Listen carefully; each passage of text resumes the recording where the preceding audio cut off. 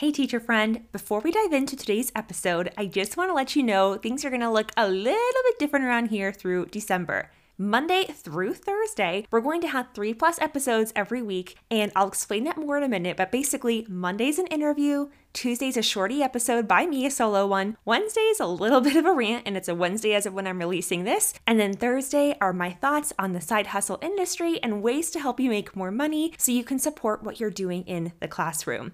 Now, today is one of those rant days, and I'm going to be diving into what I really think about quiet quitting. So if you don't like listening to rants, no worries. You can pause this episode and move on to the next one, or go back and listen to one you haven't heard yet before. If you are willing to dive into a little bit of rant with me, or just kind of get inside my brain and hear what I think about certain things going on in education, then you will love these Wednesday Wisdom episodes. I cannot wait to hear what you think about it after you give it a listen, and now on to the show. Think about falling in love for a minute. It's a thrilling and exciting adventure for both parties. It's a journey. They're always learning. I want for your students to fall in love with math, and I'd love it if I could help you learn to love math too. When we start from there, our math instruction automatically becomes more engaging, more relevant, more effective, and even more fun. And that's what we're all about here on the Learning to Love Math podcast. Hi, by the way, I'm Brittany. I'm a teacher, tutor, math learning coach, and the creator behind the Teachers Pay Teachers store, Math with Minis. In just 2 short years, I went from basically being math illiterate to having students make 2 years worth of gains with math in my classroom. With mindset, motivation, masterminding, and a little bit of coaching, we can make math magical for our students. Let's get on to today's episode. Welcome to the Learning to Love Math podcast.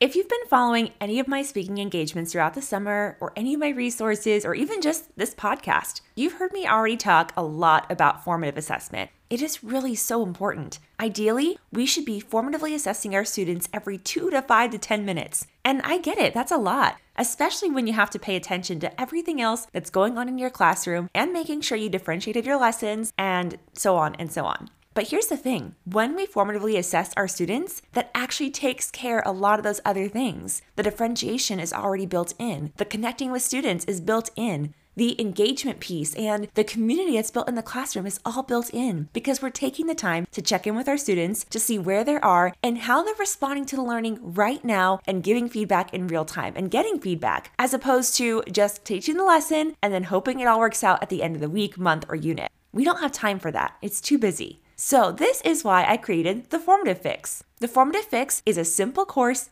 / mini group coaching program over 6 weeks, where each week I show you and walk you through tutorial style how to make your own formative assessment.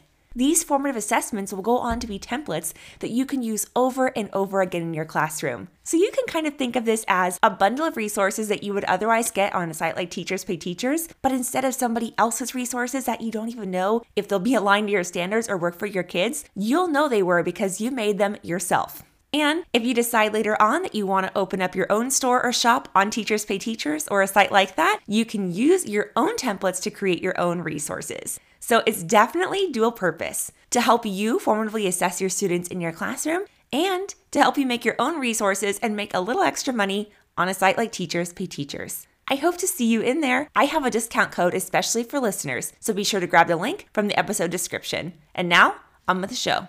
Hey teacher, this announcement is time sensitive, so don't miss it. This week, August 30th and August 31st of 2022, Teachers Pay Teachers is having a site-wide sale.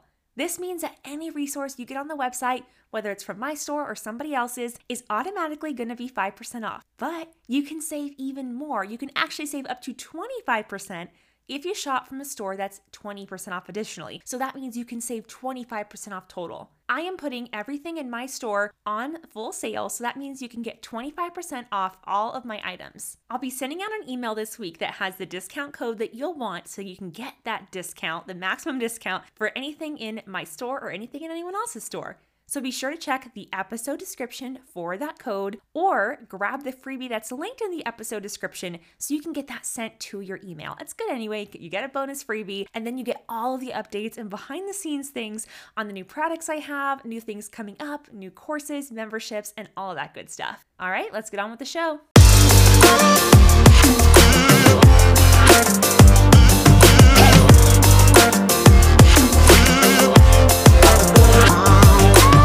This is the first of many episodes that I just might regret recording.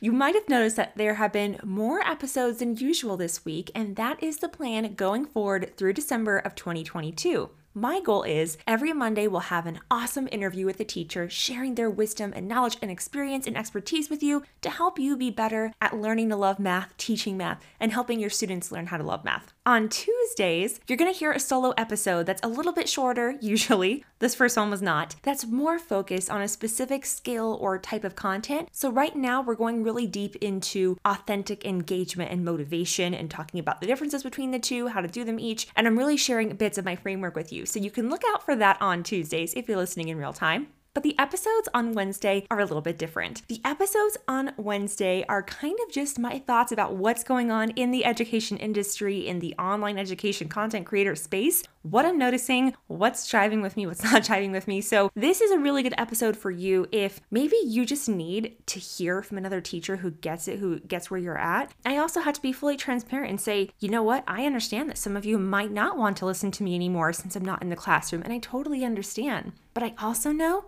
that there are some of you who maybe you're at a point where you don't know whether or not you want to stay in the classroom. And so you're still trying to figure out, do you want to stay in education? Do you maybe just want to move to another school? Do you want to teach a different grade? Do you need to do something fun on the side to light you up? Do you need to start a side hustle so you can make more money so that you're not stressed at least about how much you make so you can stay a teacher? No matter what it is, that's really what we're talking about on Wednesday. We're talking about everything in relation to education tangentially. So we're talking about burnout. We're talking about teacher longevity. We're talking about how employers can actually recruit and retain teachers, like i.e. pay them more. I think it's so simple and basic, but I digress. So we're talking about issues related to the field of teaching and education as a whole in general. And I think this is really great if you do not want to watch the news as far as this stuff, or if you're reading articles and you just want to hear from a normal person and kind of what they've taken from it and their experience. Today, we're talking about a term that's become really popular on TikTok and Instagram over the last couple of weeks, but I would say over the last couple of months in general, and that is quiet quitting. Now, at first, I wanted to hold my judgment and just watch some videos. I wanted to read some articles. I wanted to hear what people thought of when they were saying this term, what they meant when they said it. But the more I learned, the more I hated it. And you might be surprised to hear me say that because I am a big fan of putting in boundaries at work. I am a big fan of quitting a job, actually quitting a job, when it's something that you really don't want to do anymore. And I also don't think we should have to go above and beyond as the bare minimum required, which is unfortunately often required as teachers.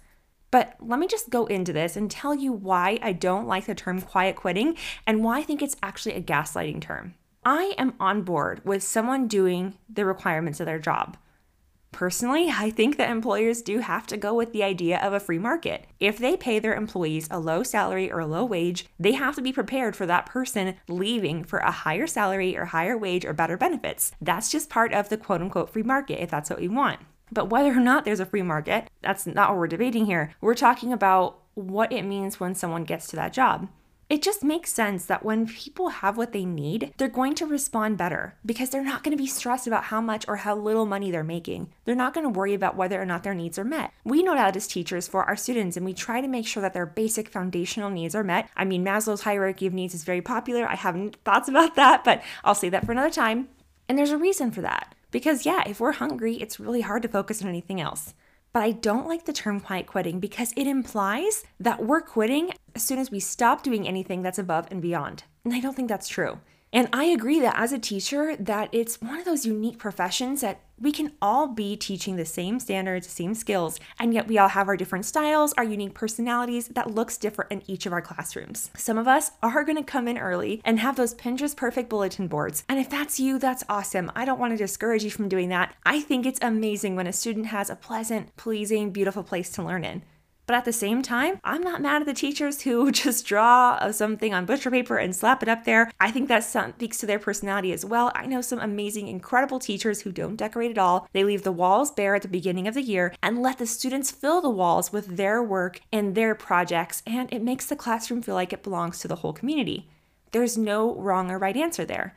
What I don't like is that with the term quiet quitting, we've basically said that the bare minimum, we've all accepted collectively that the bare minimum has been and will continue to be going above and beyond. And so implying that by simply doing one's job, we are quietly quitting. That is not the good name. And maybe that's what I really don't like about it. It is a great alliteration, quiet quitting. It sounds so good, but I don't think it's an accurate term, and I think it does kind of gaslight. Quiet quitting to me is when maybe you have some teachers at your school like this who they keep showing up to work, but they have completely checked out. And it might be due to burnout. It might just be that they don't want to be there anymore, or maybe they're retiring and so they don't care. And I'm not judging either way. I'm just saying that that's where they're at. They have quit in their mind. They are either quietly or not so quietly quitting the job, but they keep showing up. They haven't quit. I don't know if you've heard that saying. It's a meme. I've seen it on Facebook and Instagram, like, oh, I've already quit every day. I just keep showing up, right? That's what I think of when I hear the term quiet quitting. And I think that's been around long before Gen Z, long before millennials. I actually think the Gen Xers are kind of a perfect example about that. I mean, if you look at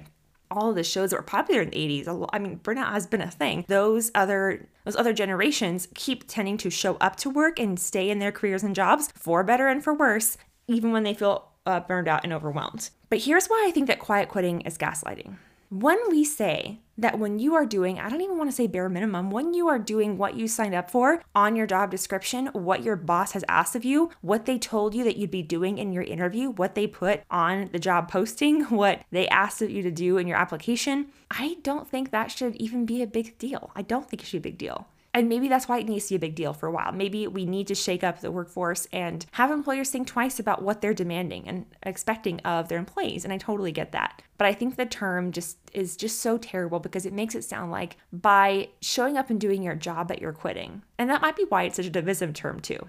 Just showing up and doing the work to be a teacher is amazing. That's already hard work. And yes, you can absolutely get a full day of teacher work done within the contract hours. I have done it. I would say for the first 2 years, I did not. I was there early in the morning until late at night, and then finally got my classroom management together. I finally got the basics of productivity together. I finally got my scheduling together, and I was able to scoot it all into an 8-hour workday with a lot of time, practice, and help from my other teachers.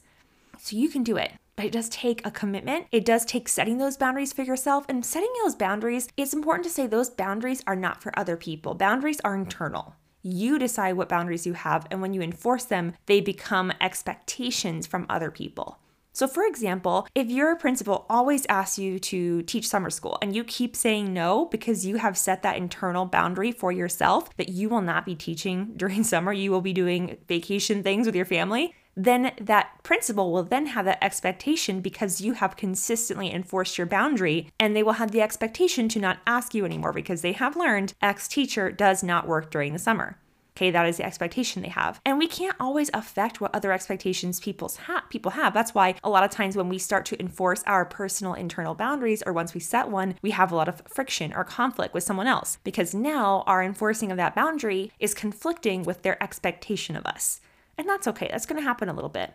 And maybe that's what's happening now. Maybe the quiet quitting, as much as I don't like that term because I don't think it's accurate, I think, again, it gaslights us into thinking if you're not going above and beyond, then you're quitting, which is not true. I think everybody should just do a good job, and you shouldn't be required to do anything more or less than that. I mean, that's just how it is. Maybe it took that to make us all think about that. And I know that COVID has definitely changed how we think about work. Remote work opportunities have made us think about that. Teaching from home, teaching virtually, opportunities to teach online, to teach kids from other countries has all forced us to think about what we want work to look like and what we want our lives to look like. But quiet quitting, the term, I'm not a fan. Personally, I think that we should have personal integrity in that whatever we do, and I do believe that we should really try to show up and show out for our students, and I think that most teachers would agree with that. But how we show up and show out is where we will disagree. Does everybody have to get there in the morning and have Pinterest perfect bulletin boards? No. Does everybody have to do 3D models? No. Does everybody have to do elaborate classroom transformations and novel studies? No. We can all be excellent teachers in our own way and give just what we need and what the students need to receive during the workday without burning ourselves out and without causing a riot for our schools. Thanks so much for tuning in and listening to me today. I really want to hear what you think about quiet quitting. Send me a DM over on Instagram, or you can come join our free Facebook group, facebook.com/groups/math with minis. Talk to you soon.